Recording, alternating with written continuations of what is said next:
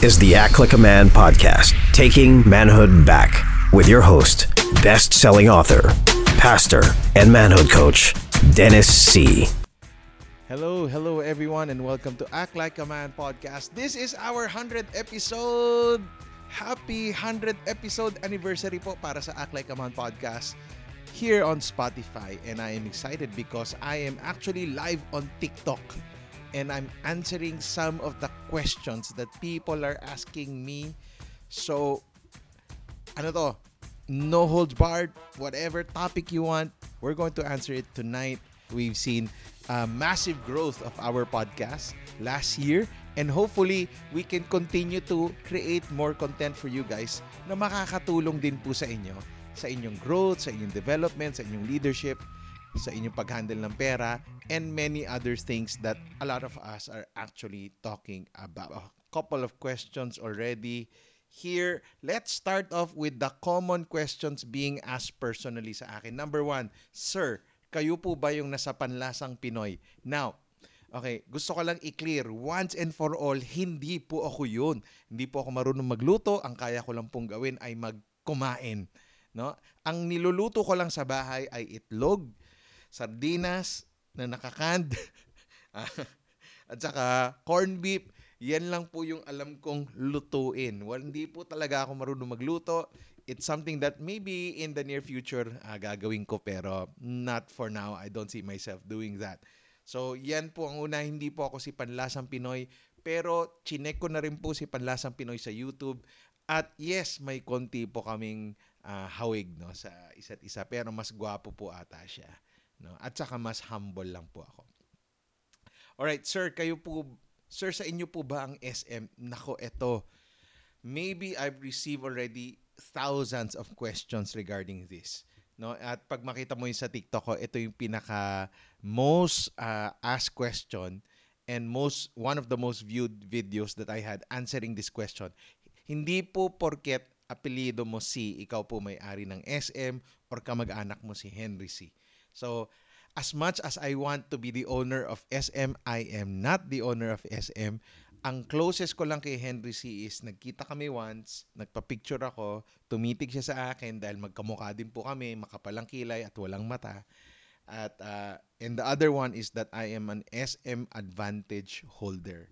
Yun lang po ang closest thing that I have with SM. Now, okay, let's answer a question here. Sir, just want to ask, gusto ko po sanang matutunan ang crypto. Any book recommendations po? Now, when it comes to cryptocurrency and book recommendations on that, I would rather you watch yung mga YouTube videos. Why? Because cryptocurrency is parang it's so fast moving and it keeps on changing na baka pag may binasa kang libro about it, baka tapos na. So, you might want to follow my good friend Marvin Guermo, who's Mr. Stock Smarts and he's now into crypto. And, yun. Check mo yung YouTube niya. Ang dami niyang video, pati sila Randall Tiongson. These are the mga mas safer alternative recommendations ko. At ang gusto ko lang encourage sa inyo, guys, huwag kayo makipag-hype. No? Huwag kayo sasali sa hype ng crypto, pag-aralan nyo mabuti, at mag-decide muna kayo magkano lang talaga yung amount na willing ko invest doon, at huwag ka pong masilaw sa kayamanan or sa kita, basta kung ito yung investment ko, ito yung investment ko. Alright? Para pag nalugi ka, like ngayon, mababa po ang crypto at medyo marami pong lugi ngayon, hindi ka masyado masasaktan. Alright? But it's actually a very high-risk investment, ang cryptocurrency. But of course, people are into it now. Hi, RB. This is my question. Yan, may question si RB. What's the best and worst advice that you received? Okay, best advice that up until now, I'm still saying, and a lot of people don't agree with it, but the best advice I got was from my pastor, Pastor Steve Merle, and he said, a lot of people are focused on potential. I want you to focus on calling. What does that mean? No? Marami po sa atin, makakarinig po tayo ng mga mensahe, alam mo, sayang potential mo, may potential ka pa, pwede mo pa ito gawin. That might be the wrong thing to aspire for in life. What you want to aspire for in life is Lord, ano ba yung pinapagawa mo sa akin? Ano ba yung calling mo talaga?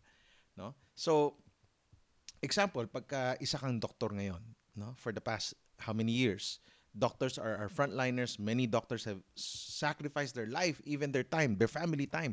But because it is a calling, it is no longer about your potential. Hindi naman, doc, potential mo pa kung magawa mo pa to, may negosyo ka, pwede namang gawin ni doc yan, pero wala na siya sa hospital at mawawala na siya sa calling niya. No? So, I think the best advice for me was that focus on your calling, not on your potential. Ano ba yung, now, I'm not saying wala tayong potential or hindi natin ma-increase potential natin, pero tanong po natin muna, Lord, ano bang pinapagawa mo sa akin? No? Like ako, marami akong pwede pang gawin, marami akong pwedeng gawing goal sa buhay, pero at the end of the day, pinapagawa ba talaga to sa atin? Diba? Is this something that I really want? Or is this something that I'm pressured to do because of the potential that I have? All right? So that's the best advice. One of the worst advice that I've received is to follow your heart. Man, bad advice. Follow your heart. You know why? Alam niyo bakit? If you follow your heart, alam niyo ba the heart is one of the most deceitful or deceitful things ever. Your heart might tell you something today and tomorrow your heart will change. Right? If you just follow your heart or just follow what you want, it doesn't guarantee that you're going to be doing what needs to be done. That's the problem. Right? Uh, yung heart kasi natin, mapusok yan. O puso, di ba? Mapusok yan. Ibig sabihin, it can get very emotional. No? And if you just continue just to follow your heart and follow your heart and follow your heart, I don't think I'll be where I am today if I just followed my heart. Because there are times I don't want to do what I'm doing. But I thank the Lord that I persevered even when it was no longer about following my heart. No, following your heart kasi sounds really nice. But if you really think about it, parang, feasible ba talaga to follow my heart? Okay, here's another question. This one from Lila Saig. What would you tell your 17 years old self po? Nako, okay. Ko-context ko muna kayo. No? Nung 17 years old ako, working student po ako. I studied in Lasal, pero I work for our family business sa Divisoria.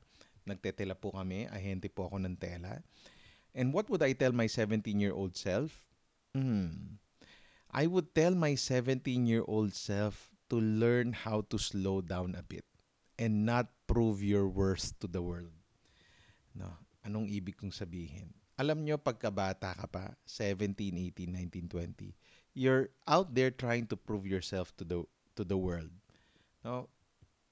Pero at the end of the day, wala naman talaga silang pakialam sa'yo.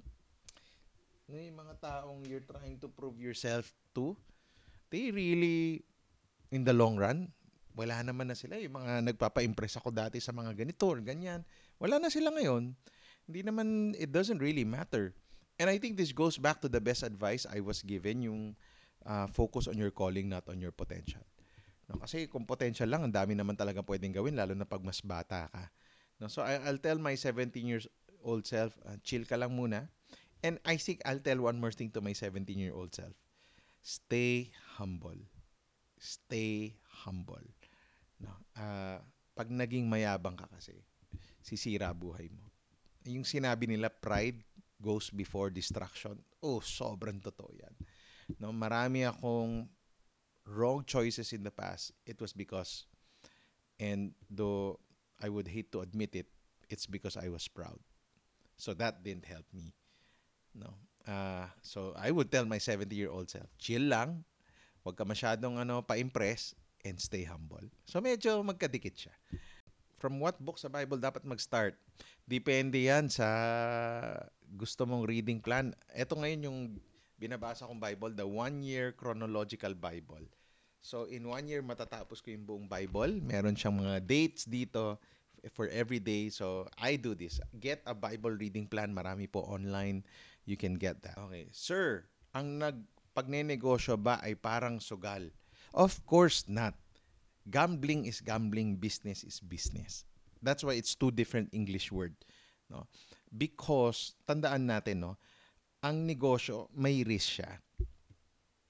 Ang gambling naman by chance. That's two different things, no? Gambling is high risk and it's a game of chance. Business, you can actually do something about it. Having a good business plan, having a good strategy, having good marketing, having a good product, you can actually grow your business. So when my parents entered business, they're not gambling. It's something everybody does, no? Kung in our world today, no, when you talk kasi about business, no, lahat naman talaga may risk. Kaya nga yung ibang mga katanungan sa atin would be, anong pwedeng negosyo ko kung may 10K ako, 50K, 100K, right? But all of that would require a lot of risk and a lot of hard work. Sa gambling naman kasi, iba yan. Ang gambling is by chance lang. Sana manalo ako. But most likely, hindi ka mananalo, matatalo ka. That's why I don't encourage gambling. I don't encourage mga lotto, mga sweepstake, and all those other gambling things, casino, because it's a game of chance, right? And it's actually very addicting and it could destroy families. So, advice po for struggling in flesh. Okay, struggling in flesh, no? So, this is a very Bible term. No, pag sinabi po natin nag-struggle po tayo sa flesh, ibig po sabihin niyan, meron kang mga pagnanasa sa buhay na most of the time it's actually very sexual in nature. So, anong advice? Number one is, yung main advice ko would be, number one, find your ultimate joy in God. Not in porn, not in sex, not in those things. No? That's number one. Pag wala yung joy mo kay Lord, tandaan nyo, lahat po tayo, may pinangahanapan tayo ng source of our happiness. So that's why some money, some it's sex, some it's porn, some it's, and for me, what has helped me through the years is finding my joy in my relationship with God. No? That's number one. Number two is you have to be vulnerable. And you have to tell your closest friends that you're struggling with this and that you need help, or else it's gonna destroy you. No? When you ask for help kasi, it's you saying, I can't do this on my own. I need help. And all of us need help. No? So, that's two of my And I actually have an intensive way on how you can overcome that in my book, Why Settle for Good Sex When You Can Have Great Sex. Sabi ko nga, nasa Shopee po siya. You can go and get it there. Pwede po ba magkwento kayo about sa buhay nyo and step by step kung paano nyo napunta sa ganyang posisyon? Haba nun na. Okay. Well, ang background kasi namin, second generation Chinese na kami. So, Filipino-Chinese po ako. And actually, yung mga lolo namin, sila yung nakipagsapalaran dito sa Pilipinas. And they had it hard. Tandaan nyo, yung mga nag-umpisa po na mga migrants or immigrant, yung mga iba galing po China, lahat po yan. Di ba pag nabasa nyo yung mga Jose Rizal, nabasa nyo doon, yung mga Chinese noon, tawag sa kanila, mga inchik, mga ganyan. They were, ano ba tawag dito? Persecuted. Kaya pag mapansin mo, and this is very interesting fact, sociology major ako, sa lahat ng mundo may Chinatown. Bakit? Kasi nung nag-spread out, dahil sa sobrang hirap ng buhay sa China, they had to go somewhere else for survival. And every time they would go to a place, they would stick together. Why? Because of the pressure and the persecution that they would receive from the locals. So, when the Chinese came here, sila? They were persecuted, as in talagang kakaiba. No? And they were maligned, made fun of. Kaya naging strong sila. Yung community ng mga Chinese naging strong. Around the world to, hindi lang to sa Pilipinas. And dahil api ka, what happens? Mas magiging masipag ka ba or tamad? Di ba mas magiging masipag ka? Bakit? Kasi, example, no? Nung pumunta sila dito, ang Pilipino, mas marami siyang mga perks because of the government. Ang mga Chinese, wala. So, kailangan nila maging mas masipag ng 3 times, 4 times, 5 times. No? And because of that, They had to come together as a community and make that happen. That's when they started growing and growing while many are relaxed. I saw this in Dubai and in UAE. Sino po ang mga pinakamagagaling sa Dubai? Sa ibang bansa? Mga Pilipino, grabe. Bakit? Kasi dayo lang din sila, no? Yung mga nandoon, marami po sa kanila, hindi po maganda ang performance nila. Ang mga Pinoy, they have to work overtime and work doubly hard. Why? Because they don't have the benefits. Kaya yung Pinoy dito na hindi masyado magaling, pag pumunta ng Dubai, sobrang galing. Bakit? They had to work harder. And that made them stronger. That made them more successful. So, ganun din po nangyari sa pamilya namin. No? We were not rich. Our grandparents were struggling. Ang tatay ko, kargador, runner. Ang nanay ko, may maliit na tindahan. But they started making it grow and making it grow and making it grow. And it took a lot of hard work and sacrifice. So, ang encouragement ko sa inyo, ganun din. Think like an immigrant na I need to work doubly hard. No? Tandaan nyo, sa mga, lalo na sa mga mag-start ng negosyo. Dahil nagplano ka mag-start, meron po somewhere out there in the Philippines who is working doubly or triply harder than you, making research, making marketing plans. And that guy, the hungrier guy, actually eats the lazy guy. So I want you to work hard. I want you to stay humble, to stay hungry, no? And learn how to hustle. Okay? Yan. New car or second-hand car? Ako, well, this is just my personal opinion. I always go for second-hand car. I'm not buying any brand new car because it's not something that I value too much. Basta a vehicle that can put me from point A to point B, I'm okay with it. No? And I don't want monthly payments. Kaya gusto ko yung car na ma-afford ko na agad. And that's a second-hand car, not a new car. No? Just make sure, buy sa mga legit na second-hand car dealers. Of course, nothing will be perfect. That's the risk you take. Any advice po sa mga tao na nagmamadali sa buhay lagi? Ayan. Ako, alamin nyo muna yung goals nyo sa buhay. Really, know your goals, know what you want in life, and ask yourself why you want that. So that you learn how to have a balance in your life. You don't always have to be kailangan ko na gawin, or ba't ka masyado namamadali? No? Tulad nga ng sabi ko sa isang episode namin where I interviewed Jason Law, work in Tagalog is hanap buhay, hindi po hanap patay. So, wag po tayo masyadong mamadali. Okay? Bata ka pa. Alright. Okay, future billionaire luxury. Grabe naman. Billionaire agad.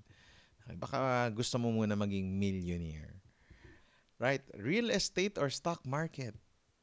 Oh, again, we go back. What's your purpose? What's your goal? Personally, for me, I'll go for real estate. Dahil ang lupa, hindi po nadadagdagan at most likely mag-appreciate po ang lupa. Pero ang problema po sa real estate, kailangan mo ng malaking kapital. Kung wala kang kapital, wala kang lupa. Yun ang problema dyan. Okay? Pero kung meron naman, why not? Diba? Why not? And why not do both? As long as you study it.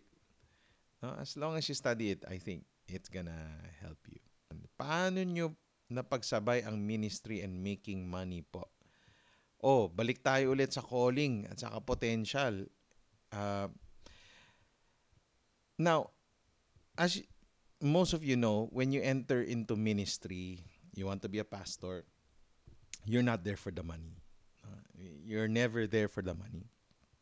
And that's why, when I know that it's going to be limited income, I've learned how to create income streams na passive lang that will make your money grow, na hindi ko kailangan magtrabaho. Though misis ko nagtatrabaho, my wife is a childbirth coach and a doula coach.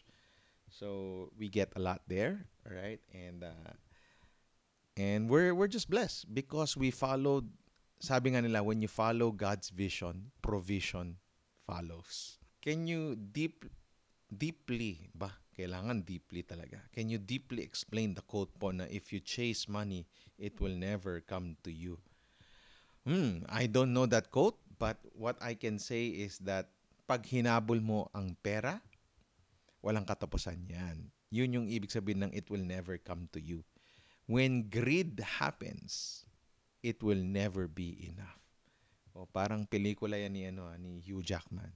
Never be enough. 'Di ba? Pag nakatikim at hindi tama ang puso, which I taught in the Rich for Life book that you can buy in Shopee. All right? Pag nakatikim at hindi tama ang puso, it's gonna destroy you. Prosperity and wealth has destroyed so many people. No, yan po ang problema dyan. So marami sa atin, we want to get rich. Ang kailangan mo is to be rich. Sir, importante ba ang diploma? Okay. Ako, I'll always go for if you can get one, why not? No? Why does it have to be a choice between hindi na lang ako magdidiploma or magdidiploma ako? Education is important. Love for learning is something that you want to develop in life. Okay? Ulitin ko, no? The love for learning is something you want to develop in life. Whether it's in school, whether it's a YouTube, whether it's a university, whether it's an online class, it's making sure that I will never stop learning till the day I die. No? And marami pong trabaho kailangan po ng diploma. Engineering, medicine. There's so many jobs out there that needs diploma. No? And most of the time also, alam nyo, pagdating sa school, napaka-importante rin na makahanap kayo ng opportunity because you might develop friendships and relationships there that would help you in the long run. So, why not? Diba? Why not get one? No? So, ayokong parang yung napapipilitan ako na wag ka na lang mag-school. And I know a lot of content creators, they're like that. Wag ka mag-school. School does not help. I really don't agree as much. Yes and no ako doon. Pastor, can you give me a simple advice? Di ko po kasi alam kung mag-college ako or diretso work na po. Okay. Again, this goes back to love for learning. If you can't afford college now, I encourage you to get a job. Find a job and then assess from there. Right? In the long run, do I want to go back to school? Or maybe in this area where I'm called, I don't need that diploma already. Okay lang din naman. Diba? It's not naman a hard rule na dapat meron. Though if you ask me personally, sa mga anak ko, I would say, I need you to have a diploma. Because you'll never know how the world will operate. Yan. Feeling ko, ayoko nang mag-college and gusto kong mag-business but I don't know where to start. And maybe that's the reason why. Because there's not enough knowledge yet. So, ako encouragement ko sa'yo, Mary, learning kasi requires muscles eh. No? The love for learning requires you to develop study skills, relational skills, time management. School forces us to do that. So marami kasi akala nila business lang, okay, napasok na ako business. Hindi rin ganun yun eh. No? Example na lang, so mga online sellers, di ba? Marami nagda-dropshipping tapos hindi naman ako kumita, 3 buwan na. Nag-aaral ka ba? Pinag-aralan mo ba talaga? At in-apply mo ba yung pinag-aralan mo? Because it requires studying. No? Gusto mo mag-Shopee, nag-Shopee University ka ba? Nag-Lazada University ka ba? Diba? Because all of that requires hours and hours of work. Now, if you don't build the learning muscles in your life till you're old, maluluma ka rin eh. Lugi ka din. No? Now, hindi rin naman guarantee na lahat na nag-aaral. Marami naman talaga nag-i-school, tamad-tamad, walang nade-develop. So, mali din naman yun, di ba? So, again, it goes back to you. No? Oy, ito, si J. Ravs. Nung nag-work po ako, inanapan po ako ng diploma. Which is true. Very true. There's a higher probability that HR won't get you if you don't have a diploma. Yun. Yes, oo, kasi ako learning, I've never stopped learning. I've got thousands of books. I have Kindle. I read every day. Did you know that? I read every day. I read my Bible. I read other books every day. I'm hungry to learn. There's so many new things to learn about, whether it's personal growth, leadership, financial world, financial tech industry. Ang dami-dami. Parang ang sayang ng oras pag hindi po tayo natututo. No? And learning kasi, when I learn, I grow. When I stop learning, I stop growing. Yun lang yun. Okay, anong advice nyo po? Nalilito kung ano ang gusto nila sa buhay. Okay. Sa mga nalilito kung anong gusto nyo sa buhay, una-una kailangan nyo ng kausap. Maganda may kausap ka na alam mong tutulong sa'yo, hindi magdi-discourage sa'yo. Pero sasabihin nila yung totoo. No? Pangalawa, kailangan mo magdasal. Tanong mo kay Lord, Lord, ano bang gusto mo talaga pagawa sa akin? Meron akong tinuro na sa TikTok video ko rin, hanapin nyo na lang yung 3 circle. No? Find your sweet spot. Saan ako magaling? Anong pwedeng kumita? And what am I passionate about? Okay. Yung gitna nun, yun yung kailangan mong gawin. Okay, next question. Ano pong opinion nyo na hindi pwedeng mayaman lahat? Okay lang na may mahirap. Okay, first, define what mayaman is. Diba? So, example, kung ako, compare ko sarili ko kay Bill Gates, hindi po ako mayaman. Mahirap po ako. No? Pero kung compare ko sarili ko dun sa mas mababang income sa akin, sabi nila, mayaman ako, tapos mahirap sila. Right? So, okay lang bang hindi pwedeng mayaman lahat? Okay, being wealthy, more than the finances, it's actually your being. It's you. So, you look back, if you look at my video this week on TikTok, I talk about decluttering. Because ilan bang t-shirt lang kailangan mo suotin, ilang sapatos, ilang kotse, kaano ba kalaking bahay kailangan mo for you to enjoy life. Ang dami nga ngayon nagma-migrate na sa probinsya. Simple na ang buhay. 'Di ba? Minus 70% ang operational expense ng buhay nila dahil nasa probinsya na sila. Bakit? Masaya pa lang ganito. Hindi ko pala kailangan ma-pressure pressure sa akin ng mga mundo at saka ng mga ibang creators dyan na nagsasabi kailangan may million ka na by the age of... Di ba? Yung mga ganun ba? So, I think dapat lahat tayo mayaman, but you have to define what mayaman really is. Thank you so much. Thank you so much to all of our TikTok live listeners. Maraming salamat sa mga tanong nyo. I am blessed to be with you guys. And thank you for giving me content for my 100th episode. No? And hopefully, guys, we can get to see each other more. Please like and subscribe to my podcast, Act Like a Man Podcast, for your needs on manhood, on leadership, on growth and development, and of course, on faith. So, grabe, 100 episodes. Thank you for joining me for the past 2 years. Naabot din ng 100 episode. Kala ko hindi na ako aabot ng 100 episodes. So maraming salamat po. If you are on Spotify, you can please put a 5-star ranking right beside my picture doon sa Act Like a Man podcast. I would truly appreciate that. All right. So, thank you so much, guys. And God bless you all.